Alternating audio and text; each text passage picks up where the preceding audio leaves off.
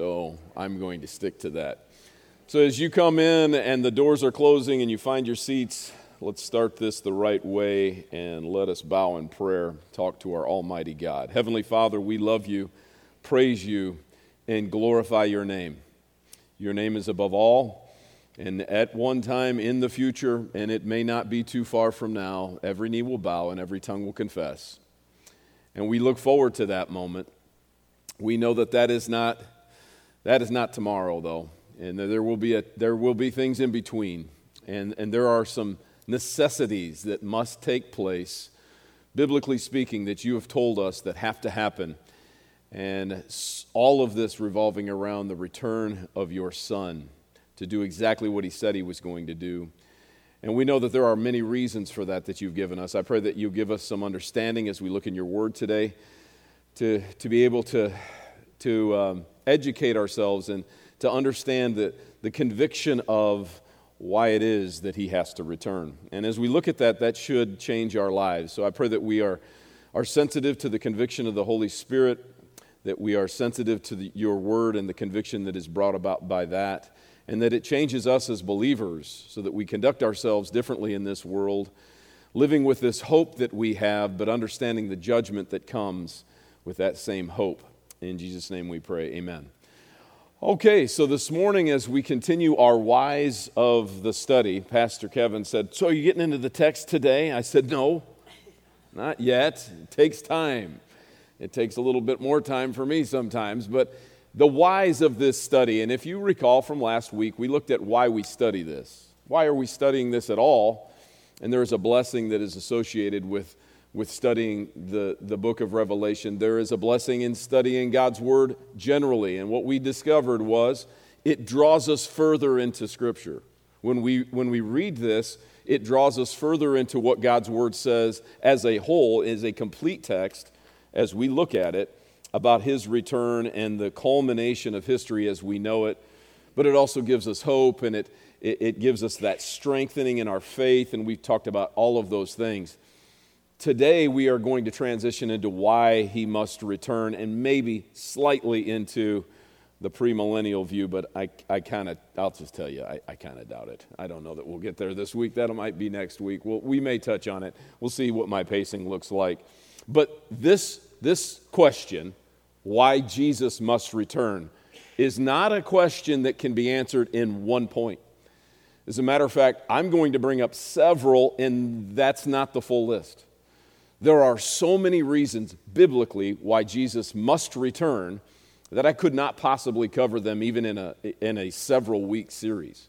That is just how relevant this topic is in Scripture, why he must return. And I thought, to kick us off today, we could turn to 2 Peter chapter 3, because this is a question and this is a category that many people fall into, a very key passage to this discussion of the return of Jesus Christ, the return of the King, and his reign on earth. So turn to 2 Peter chapter 3. Peter addresses this very topic. Now, when we look at this particular passage, 1 through 4, it is a more lengthy passage than just the first 4 verses. We're going to address, after I show you a few startling statistics, we're going to address verses 5 on in a little while today. But first, let's just focus on 2 Peter chapter 3, verses 1 through 4. And you're going to see that this is something that many people around us in our world, in America and beyond, would certainly think. This is the way they would think. And Peter does this right off the bat here as he's introducing this section. Keep in mind, chapter breaks weren't in there in the original text.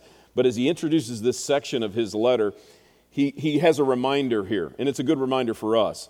This is now the second letter that I am writing to you, beloved believer. In both of them, I am stirring up your sincere mind by way of reminder. And before we go any further, that's exactly what we do in Sunday school, isn't it? It's exactly what we do when you hear the word preached from the pulpit, isn't it? He is reminding us of things that maybe some of you who have been in Christ for decades, longer than I've been alive, we continue to need, and I'm not hacking on any of you there. There's some of you who I've been a believer longer than you've been alive too, but my point is this: we need to continually get sincere reminders about the Word of God and the truth that is found in Scripture, in not just Peter's letters, but all of Scripture. And he is saying this, I'm stirring up your sincere mind by way of reminder. And we need to be reminded of things as well.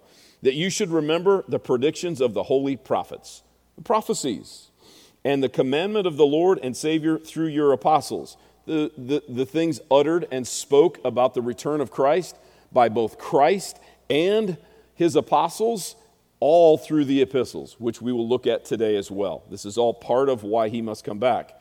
And he says this, knowing this first of all, that scoffers will come in the last days with scoffing, following their own sinful desires. Now keep in mind that term last days, and this is a good reminder, by the way, as we approach the book of Revelation. The last days, from a theological perspective, is this entire 2,000-year period between the ascension and his return. So it's not just, the last couple of years before the return of Christ. The last days have been going on for a long time. And you think, 2,000 years, how do we categorize that as days? Remember, for the Lord, and this is Peter's own words, a day is like 1,000 years, and 1,000 years is like a day. When you look at the perspective of eternity, 2,000 years is not that long. And we are in that last 2,000 years, last days. So this has been going on since Peter's day. It was happening in Peter's day, 2,000 years ago, and it is definitively happening now. What is it that I'm saying is happening? Scoffers will come, following their own sinful desires, and they will say, people say this today, they said it during Peter's day, where is the promise of his coming? Ever since the fathers fell asleep, all things are continuing as they were from the beginning of creation. All right, that is a statement you will hear people say. You will hear almost verbatim people say that today. You will hear people in the church say that. And it's not surprising to us that people would say, you Christians talk about the return of Christ. You believers are always hoping in this. It's a crutch for you. It's a pie in the sky thought. You'll hear people say that. And that's true. There are a lot of people in this world, not just America, that would fall into that, and they would scoff. They would make fun of our blessed hope. They would do this. They wouldn't believe it because they don't believe the rest of this book. They don't believe that Jesus died and rose again. They don't believe that we are saved by grace alone, through faith alone, in Christ alone. They don't believe in the most simple things of what we believe. So that's not a surprise. However, with that in mind, I was kind of surprised by a Pew Research poll that was done less than a year ago. And this is going to surprise you too. Now, there's two polls that I'm going to work, actually there's three that I'm going to work with to kind of help explain things. Because when I thought about this, I thought to myself, the percentages in America, maybe the most scoffing of all places, I don't know, but you'd think that not many people believe that Jesus is going to return. In our country, you'd think that maybe not too many of them. But as you start digging into this, it's a surprising number. Now, before we get to that number, let me show you this particular one. And I know this is very difficult to see. It's a little small, so I'll read it to you. But the percentages of Christians in our country. And this was done in 2022. This is the last time Pew Research asked this type of question. But here's their conclusion of this. Only a few decades ago, a Christian identity was so common among Americans that it could almost be taken for granted. As recently as the early 1990s, about 90% of U.S. adults identified themselves as Christians. Now, keep this in mind. Those 90% weren't all Christians. Just identifying yourself as a Christian in America doesn't mean that much. If you identify yourself as a Christian in Iran, that might mean something. Or in China, or in North Korea, that might mean something. Here, it doesn't mean as much. However, it is significant that 90% of Americans claim to be Christians in the 90s. That's a huge number. Now, if you notice, it says here, but today, and this is as of last year, about 2/3 of adults are Christians, somewhere in the 62 to 67%. People claim to be Christians, and that number has been dwindling over the last several decades, and it will continue to do so. The change in America's religion composition is largely the result of large numbers of adults switching out of the religion in which they were raised to become religiously unaffiliated. Now, again, that's not a surprise to me because claiming to be a Christian with the wrong thoughts about Christianity and about salvation in the gospel, and then being disillusioned by that, I'm not shocked. Of course they would be. Of course they would be. It's not truth that they're embracing. They're embracing some version of Christianity that is false. As a matter of fact, it's from the pit of hell. And so we see this, and unfortunately in America, the churches that have been kind of pushing this have been getting even more press, even more airplay, and it hurts the concept of who a true believer is. But you look at some of these numbers, I know it's hard to see here, but the article that I took this from in the Pew Research data, it's really a shame because, and this is just a year old, the numbers between 20 and 29 are really startling. Only about 50% on the average of adults in America in that age range claim to be a Christian at all, to even claim to be a Christian. If you're in your 20s in this day and age, most adults do not claim to be a Christian. Now, as you get into these older ranges, it's still up in that 70-80% range. All right, that's our setup. A lot of people claim to be a Christian in our country. 60 to 70% of people claim to be a Christian. So another Pew Research poll, and this one is even more recent, said this. I was shocked. I was shocked about this. Here's the question. The general American public, this is not amongst Christians, this is the general American public, they believe about Jesus' return to earth. 55% of American adults believe that Jesus will come back. I'm shocked about that. When you look at our world and the decisions that are made from the political point of view to even in classrooms and in families, if they really understood what was going to happen when Jesus came back or why he's coming back, which we're going to look at today, that number wouldn't be that high. You just wonder, this 55%, we're going to look at a few other percentages here, what do they think he's going to do? What do you think? Do they think he's going to come back and say? What is he going to try to accomplish? It's kind of a shocking number when I looked at it. But then as we dig deeper into this, it may not be quite as shocking. Now, to kind of continue on in this, 75% of American Christians, so that's 67%, we're getting into the weeds with numbers, 75% of American Christians believe in the second coming of Christ. Now, as you see this breakdown, it's kind of interesting. Black Christians, historically black Christians, they have 86%. Most of them do believe in it. Protestants, 82%. Evangelicals, we would fall into that category, although that's a tough one to define as well. Very high, 92%. And then you have these other categories. So they've broken it down into different. We believe in general as a group of Christians, but what's even more shocking is that there are 25% of people who claim to be a Christian who don't think Jesus is coming back at all, which is also kind of a shocking number. Let me continue on so we can get into the drudgery of the numbers. If we look at this, 1 in 10 U.S. adults believe Jesus will definitely come back in their lifetime. And this is not of Christians, this is just of those who are in America. Look at these numbers here. 22%, all U.S. adults, 41%. Of Christians, 22%. So there is you start trying to figure out these numbers. You start trying to understand this. There is a sense in people's minds that things are different or that things are going to come to an end. Now, I kind of chalk this up to how God created us. We know that eternity is put into the hearts of men.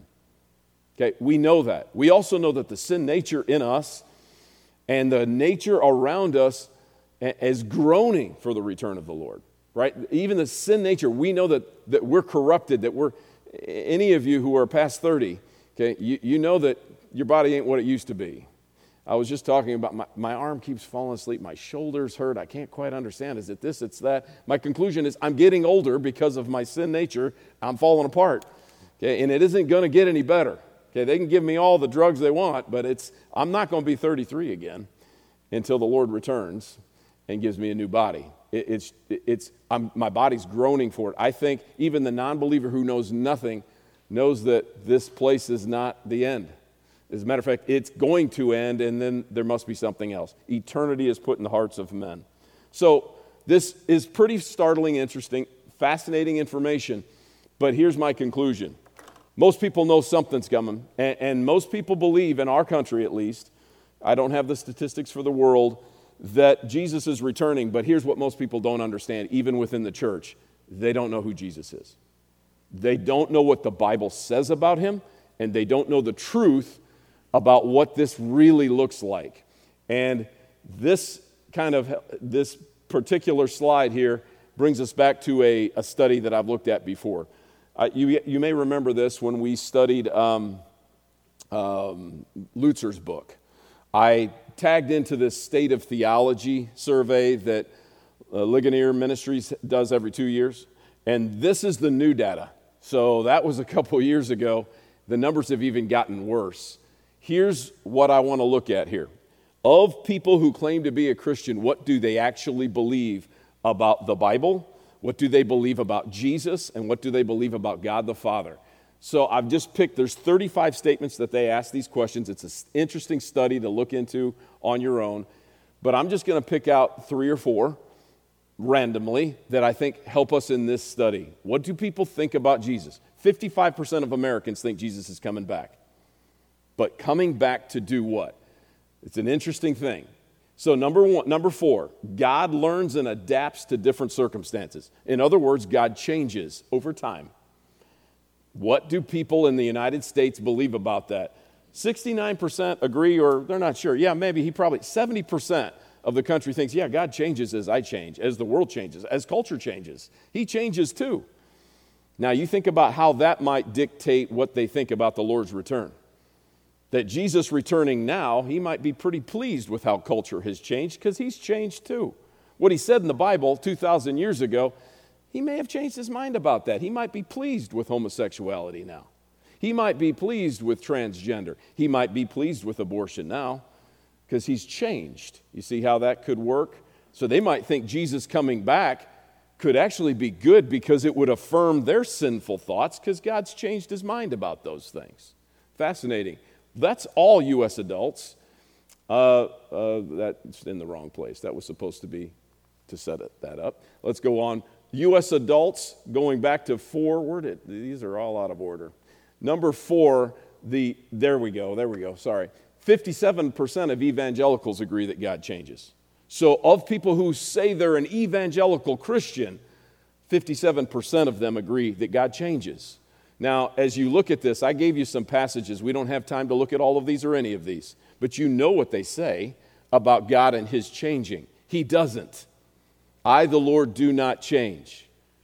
And when we look at Israel and we look at the promise he makes to Israel, therefore, Israel, you are not consumed. That's a really important statement that God makes here. But it's more than that. If we think of this Isaiah 46 passage, God declares this, the end from the beginning, and from ancient times, the things that have not yet come.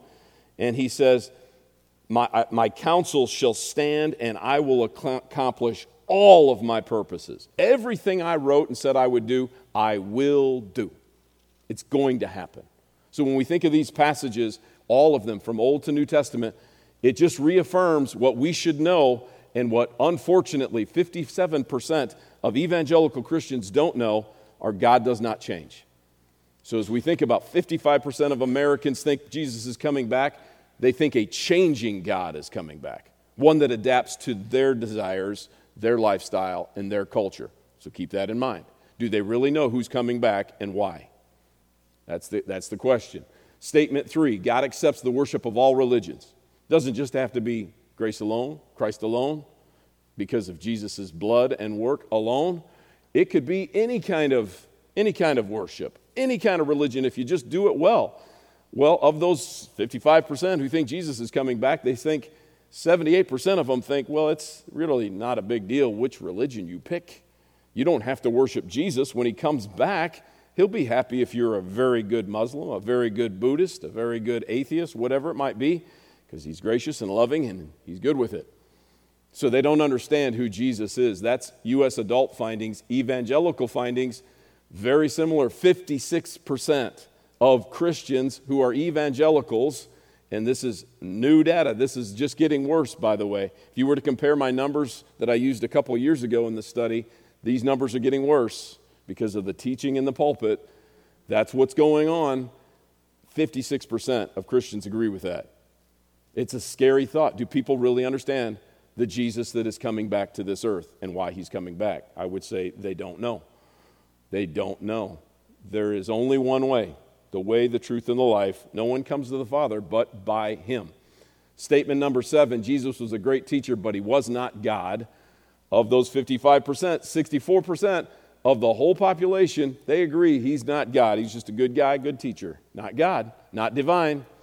Evangelicals, now I did give you the old number. Look at how that's increased in 2 years. Look at that. I haven't given you all the numbers, but I thought this one was 13% in 2 years has increased, that they have given into the idea that Jesus is not God. He's not divine. Just a few weeks ago, Pastor covered this from the pulpit, how it is so critical and essential that believers in Christ especially understand the divinity of Christ. 43% of U.S. evangelicals don't think Jesus is God. Do they really understand what he's going to do when he comes back? I don't think so. I don't think so. And you see these passages. By the way, you don't have to jot all this stuff. It'll be on the website. These will come up when you watch this on sermon audio. If you choose to watch it, these slides will all be on there. Shocking numbers, right? Number 16, last one we'll look at. The Bible, like all sacred writings, contains helpful accounts of ancient myths, but it's not literally true. Not literally true. This has also gotten higher, even amongst U.S. adults. 53% agree it's not really true. The evangelical number has also gone up significantly. Look at that. From 2 years, 26% of evangelicals agree this isn't all divine, and it is not all essential, and it is not all necessary for me, and it's subject to change, and it's subject to interpretation, and it may not all be for me. It's a scary thought. And we look at the definitive passages that we see here about what Scripture really is. Don't have time to look into all of these, but we should know these things. They should be certain for us. You start looking at these numbers, and that starts to explain why people might actually want Jesus to come back, but they want the wrong Jesus to come back.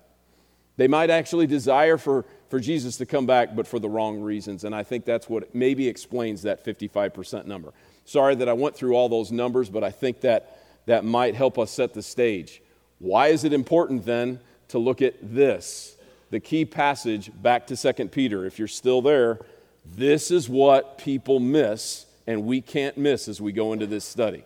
We definitely can't miss this. So 2 Peter chapter 3, we left off at verse 4, now we're at verse 5.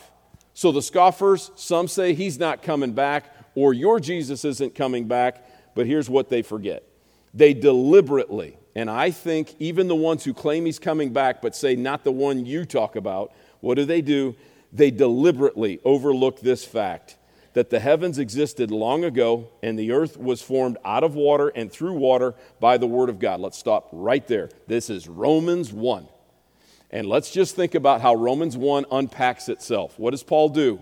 He talks about all these horrific sins, sexual sins, and how we got there. It's judgment because we didn't acknowledge the Creator God. We know Romans 1. We know how this is working. They didn't acknowledge the Creator. And because you don't acknowledge the Creator, you don't acknowledge His authority, and you don't acknowledge His word, and you don't acknowledge His plan, and you don't acknowledge His judgment when it comes. Back to the text, verse 6. And that by means of these, the world that then existed was deluged with water and perished. Judgment came. But by the same word, the heavens and the earth that now exist are stored up for fire, being kept until the day of judgment and destruction of the ungodly. Don't overlook this one fact, beloved believer, that with the Lord 1 day is 1,000 years, and 1,000 years is a day. The Lord is not slow to fulfill His promise. That's a key here. It's a promise that He's going to return. As some count slowness, but is patient towards you, not wishing that any should perish. But look at this, but all should reach repentance. Okay, now let's just think about this. This is the full culmination of the Lord's return. When Peter is discussing this, he's talking about the end of all of this, but none of this can end with a new heaven and a new earth and the Lord destroying the planet as we know it, judgment of those who have rejected Him without Him first coming back. So it's the full, complete understanding of this. But notice, the focus is this is about judgment and this is about repentance. The 55% of the people who think Jesus is coming back in this country, trust me, are not thinking about those two things. That is not crossing their mind. They don't believe that they're going to be judged for who they are or their view of Christ, and they don't believe repentance has anything to do with it because they don't think they need to repent, and they don't even understand what the word means. So this is really an important piece to this. Look at how Peter finishes this, and he doesn't finish this, but we're going to finish of this. But the day of the Lord will come like a thief, and then the heavens will pass away with a roar, and the heavenly bodies will be burned up that dissolved, and the earth and the works that are done in it will be exposed. We'll get to verse 11 and later next week, and what we should do with that. But this is going to come on people, even though they think Jesus is coming back, even though they believe that there's some sort of an end to this, they have a sense of it, they don't really understand. And they don't understand because they don't read this, and they don't embrace this, and they don't sit under teaching of this, and they don't let it convict them, and they don't put it into practice. It's what it comes down to. So as we break down this, we may not get through this today, but this is what the Bible says about why it demands the Lord to come back. Jesus Christ in the flesh has to come back to planet Earth, and he has to come back for these reasons and many more, and many more. So let's start breaking these down. Get your Bibles ready, and let's start looking at a few of these passages. Some of them we need to go to, and I want to go to these. Go to Psalm chapter 2. First reason that I see in Scripture, and I stole this from somebody, and I don't remember who because it was too long ago, but it was probably MacArthur. But these are key passages as to why Jesus must return. Psalm 2, 6 through 9. Let's go through these together. I'm going to make you work through these today, and I think it'll just keep you awake. After all that data, I think it's important to kind of get your fingers moving now. Psalm chapter 2. Psalm chapter 2. Let's see what the Word of God says about why Jesus must reign. Psalm 2, 6 through 9.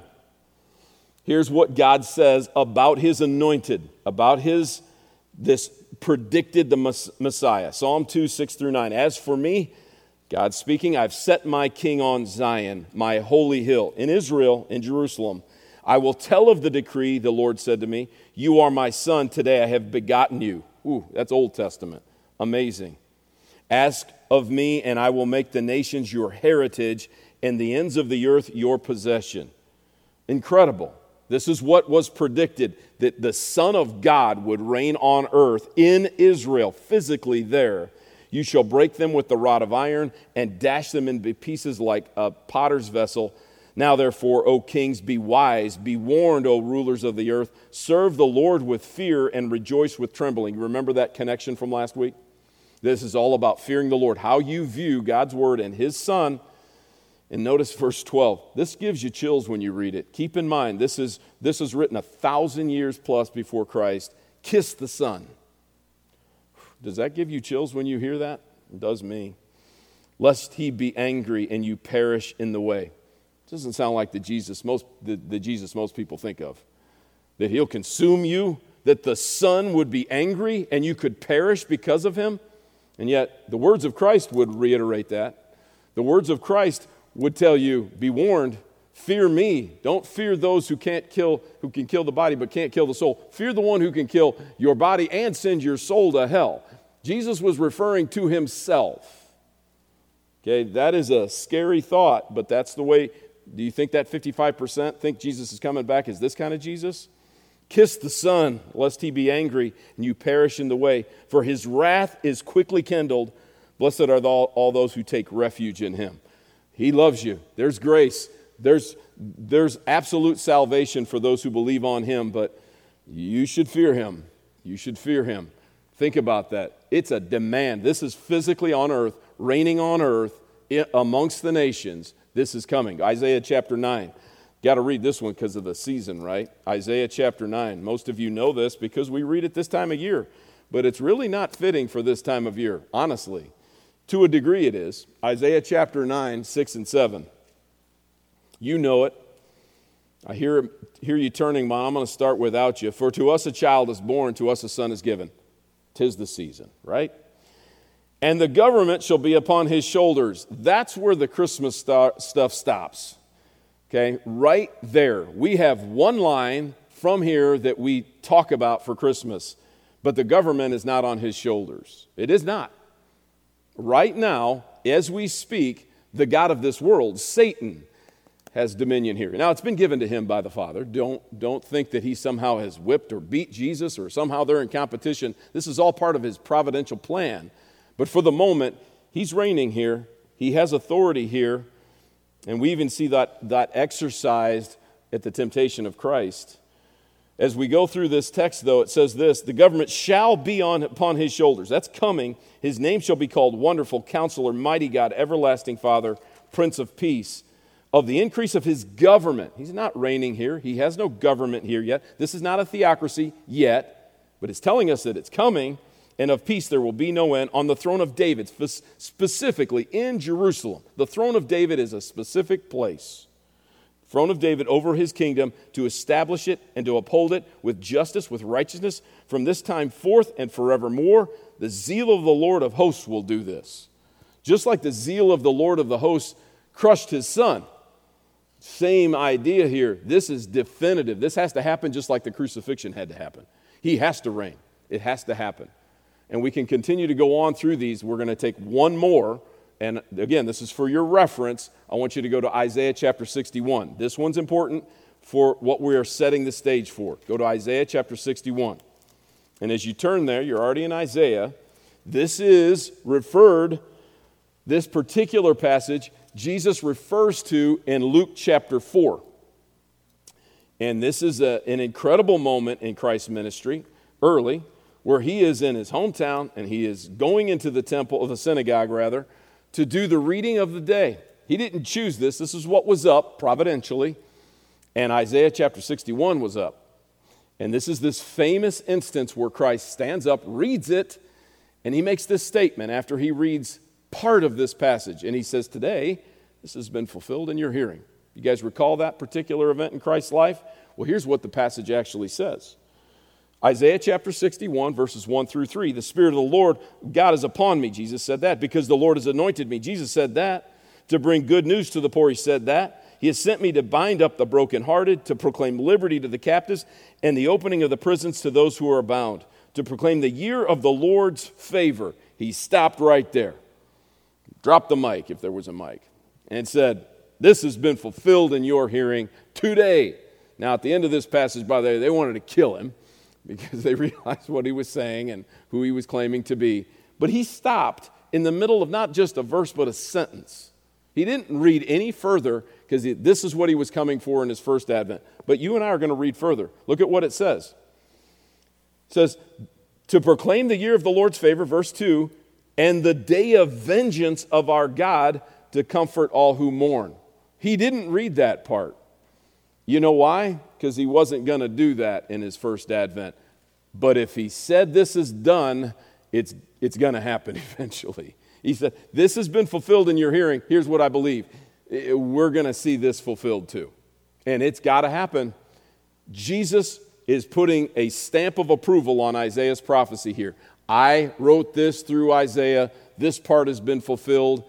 The next part will be too. His vengeance is coming. His wrath is coming. His judgment is coming. What did we look at? What are people missing? What did Peter remind us of? God's judgment. They forgot, and we got to remind ourselves, judgment has already happened on this earth. And people have already forgotten because they forgot the Creator and they forgot His words and they don't believe what He says. This is a critical... God's words demand that Jesus come back and establish His kingdom. He demands it.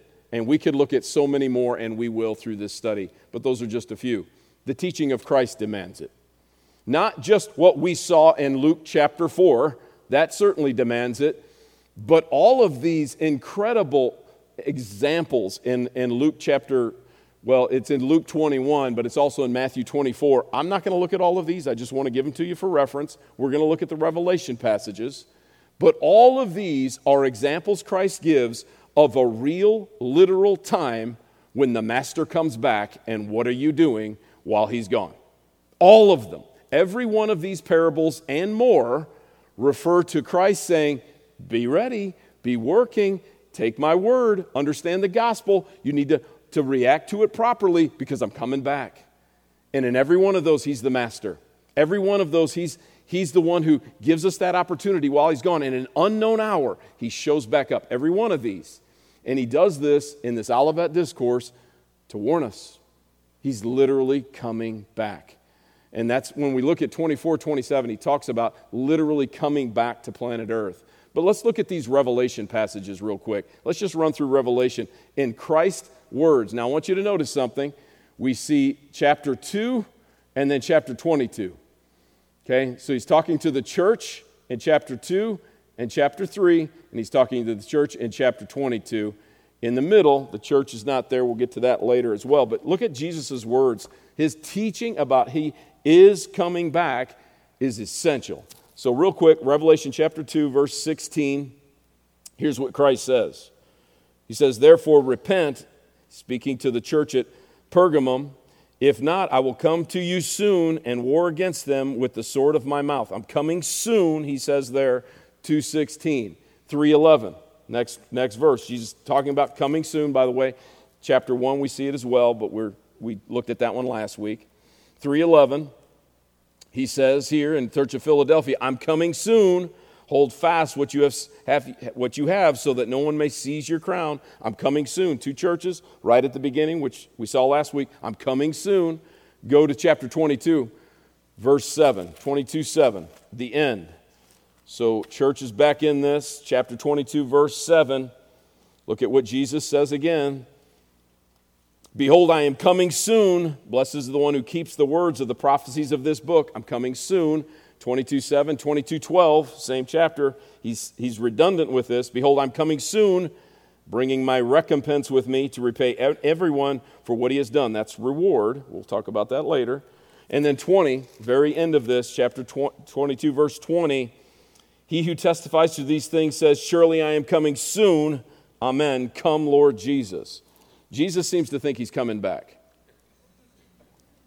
He thinks he's coming back, and he tells John in the very last book, which he also adds to this book, don't add anything from it and don't take anything away from it. He seems to think he's coming back. And he writes this to you and I, saying you should read it, and you should ponder it, and you're blessed if you do. And all throughout it, he tells you and he tells me, I'm coming back. And it's soon. It's coming soon. Jesus believes he's coming back. The Father believes he's coming back. They both claim it, and if we believe what they say is true, it demands it. But it's not just those two. The Holy Spirit, the third part of this Trinity, who had all the apostles write what they wrote, every single one of them, keep in mind what Peter says, men spoke from God as they were carried along by the Holy Spirit. Yes, these were men, Peter, Paul, James, John, but all of these are the Holy Spirit telling us this. Let's just go through some of the highlights. These are not all of them, by the way. Why Jesus must come back. The Father believes it and demands it. The Son believes it, and the Holy Spirit does too. Here's what we see. What we think of as we consider this. Paul says, the Holy Spirit says through Paul, we're eagerly believers waiting for the revelation of our Lord Jesus Christ. We're waiting for that. He was 2,000 years ago. We are today. Paul says in 1 Thessalonians, the Lord himself will descend from heaven. Now that's talking about the rapture. We'll get to that in a moment later on. Paul and to the Philippian church, our citizenship is in heaven. From it we await a Savior. They believe he's coming back. We await a Savior. Our citizenship is in heaven. He's going to take us to be with him. In Colossians, when Christ, who is your life, appears, you'll appear with him in glory. The second coming, you're going to come back with him in glory. Hebrews 9, the author of Hebrews, Christ, having been offered once to bear the sins of many, will appear a second time, not to deal with sin, but to save those who are eagerly awaiting for him, to rapture us out of here. James 5, 7 through 8, James believes this. You also be patient, establish your hearts, for the coming of the Lord is at hand. Jesus is coming back. The epistles all proclaim it. Something else, though. When we talked about this and we talked about the 55%, this is the one they really want to avoid, I think, at all costs. The corruption and the sin in the world demands it. Demands it. We look at this particular passage, we know that Jesus has the authority to judge on earth. John 5 tells us that. Covered that quite a while ago. But look at what Paul says in 2 Thessalonians 1, 7 through 10. Fascinating passage when we look at this, compiled with what Paul also writes in Ephesians chapter 5. Very similar passages. We're going to look at both of them, and I got this up on the screen for you. When the Lord Jesus is revealed, this is his coming. So the context is his coming. So he's coming back because the Word of God demands it. The Holy Spirit demands it. Christ demands it. But he's coming from heaven with his mighty angels in flaming fire, inflicting vengeance on those who do not know God and those who do not obey the gospel of our Lord Jesus Christ. Now, as we go through these and we look at this from Ephesians 5 here in just a moment, notice the reason why vengeance is coming. People have rejected the gospel. We know the antidote. The reason why this is a blessed hope is because Jesus saved you. Because by grace you were saved through faith, and this wasn't of yourself. It's a gift of God, not by works. No one in here can boast. Jesus saved you, so his vengeance isn't coming for you. But you know this, vengeance is coming for those who didn't love his gospel, who don't know God, and they rejected him. Vengeance is coming. And it's coming when he comes back. And judgment is coming. The corruption of the world demands this. And as we think about this, and I've quoted this many times, this is cosmic treason when you reject the gospel. And cosmic treason is dealt with by the king. And he is going to deal with all who have rejected him. They will suffer the punishment of eternal destruction. It's sad and horrible to think about, but it should motivate you as a believer to proclaim the gospel. Because there is an antidote. It's built right into the verse. Obey the gospel. What's obeying the gospel? Repent, believe on Jesus Christ alone for your salvation. Paul continues this thought in Ephesians 5. He says, you may be sure of this. This is certain. Be sure of this. Everyone who is sexually immoral or impure or is covetous, as an idolater, has no inheritance in the kingdom of Christ and God. Let no one deceive you with empty words. Because of these things, the wrath of God comes upon the sons of disobedience. Before you get high and mighty and think, well, I'm not any of those. Yes, you are. Yes, you were.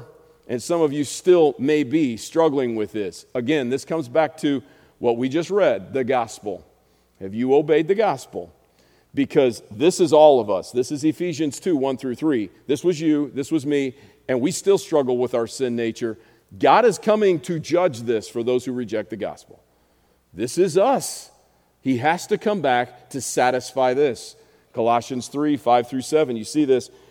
For the reaction to all of this now, put to death, therefore, believer, what is earthly in you, the sexually immoral, impure passions, evil desire, covetousness. Same list, right? Which is idolatry. On account of these things, the wrath of God is coming. He's coming to deal with this. So don't act this way, believer. Don't act this way, believer. There's an old song, old Christian contemporary song from the 80s. If you believe he's coming back tomorrow, then live like he's coming back today. It's a good reminder. It's not scripture, but it's a good reminder. If you believe he's coming back tomorrow, you really believe that, believer? Put to death these things. Go to war. I say this and pray this for me and you, because we're all dealing with this. Sin is creeping at the door. It's right there. If you know that this is true, that he's coming with vengeance because of our sin, then live differently. He's changed you. He's given you a new heart. Be a different man. Be a different woman. Be obviously different. Of course, we see the same redundant types of things here in Jude and in Revelation talking about this. It demands it. The corruption in this world that we are all a part of demands it. And then we see this, and this is going to transition us into next week. It's actually a good spot for us because this will help me to transition as to why we're going to talk premillennial here and why we believe that that is the accurate way to view this. Jesus must return because of his promises to Israel. Okay? All of what we've said is true and many more, but this time of Jacob's trouble is about Jacob. It is about bringing vengeance and judgment. It is about the corruption in the world. It's all about that too, but Israel had promises made to him, and these promises must happen. They must happen. Go to Zechariah chapter 12, and we're just only going to go to Zechariah to end this, but I want you to see our God. And why this matters to you as a believer is essential, especially as we consider what's going on with Israel as we speak. And we have naysayers saying that is not relevant. It is very relevant. Now, I can't tell you how it's all going to play out exactly in the moment. I can tell you how it's going to play out in eternity and how it's going to play out in the full view because God's Word tells us, because He's so good to tell us. But just look at in Zechariah 12 just for a moment, and then we'll look at one passage in 13, and then just very briefly all of chapter 14. But look at this, just some basic promises. Zechariah 12:10, look at this, notice this. It says, I will pour out on the house of David and the inhabitants of Jerusalem a spirit of grace and pleas of mercy, so when they look on me, on whom they have pierced, when He returns, they shall mourn for Him as one mourns for an only child, and weep bitterly over him as one weeps over a firstborn. Now, this is partially fulfilled at the crucifixion. There were people who were looking at Him and seeing Him crucified and pierced, fulfilling prophecy. This will be ultimately fulfilled when He returns. And the Jewish people realize, and I preached on this a few years ago in Zechariah chapter 12, they will realize they missed it. They'll realize that generations of Jewish men and women, their own kin, have missed it, and they didn't realize that Christ was their Messiah. But He'll pour out a spirit of grace on them, just like He did you if you're in Christ. He has a plan for Israel, and He promises that this will happen. And right now, Romans 11 tells us they're in a partial hardening. We won't look at that today. But there's a promise He will save them. Same way He saves you, by the way. It's by grace. Grace is used here. Grace, faith. Chapter 13, verse 1. On that day, there shall be a fountain opened up for the house of David, specifically Israel, and the inhabitants of Jerusalem. That's a specific place, folks. We take this literally. Jesus has to return to Israel. We already saw this, and it's going to happen in Jerusalem to cleanse them from sin and uncleanness. Yeah, it's an incredible thing that we look at the detailed prophecies of Israel back in their land and in peace. But you know what the most important promise to Israel is? Is saving them from their sins. And that's the most important one for you too. Zechariah chapter 14 is this incredible moment where the king returns and destroys his enemies, and incredible vengeance is taking place. But you realize if chapter 12 and 13 weren't there, 14 wouldn't really make any difference because they wouldn't be saved. Eternally speaking, they wouldn't be saved. The most important promise Israel makes, or God makes to Israel, is that they're going to be saved by grace through faith in Christ alone. And that has to happen. And the way He's going to do that is His return. Now, how He works that out providentially, how that is, we have this partial hardening so that you and I as Gentiles can be brought in. We can be grafted in. We don't have time to look at that today. We'll look at it next week. But this is an incredible promise made to Israel that hinges on His return. They will see Him return, and Zechariah 12, 13, and 14 will be fulfilled to the letter, exactly to the letter. But you realize the most important piece of this for the Israelites is not their land, and it's not the peace, and it's not prosperity. It's they're saved from their sins. And they have obeyed the gospel, and they believed on Jesus. And eternally speaking, that's the most incredible promise that they could possibly be given, just like it is for you. Jesus has to return for this to happen for them. And He has to return for this to be true of you, because if He said it, He's going to do it. And that's our Savior, and that's our God. Let's pray. Heavenly Father, we love You. We thank You for these examples, and there are more. We know that You must return. And this study is essential for us because we need to know why You must return. I pray that we not fall into the category of so many other Americans and citizens of the world worldwide that maybe believe You're coming, but we don't know why. We should know why, and we should know what Your Word says. I pray that it convicts us and changes us, so that if we believe these things are such, that we should live lives and go to war with these sins that You are coming to make vengeance upon, to judge. We know that's true. So I pray that we don't live lives that way, that we live lives that represent You well, so that gives us opportunity to proclaim the gospel, to bring the most important promises to bear in our lives and to the lives of the people around us, that they can be saved, that their sins can be forgiven.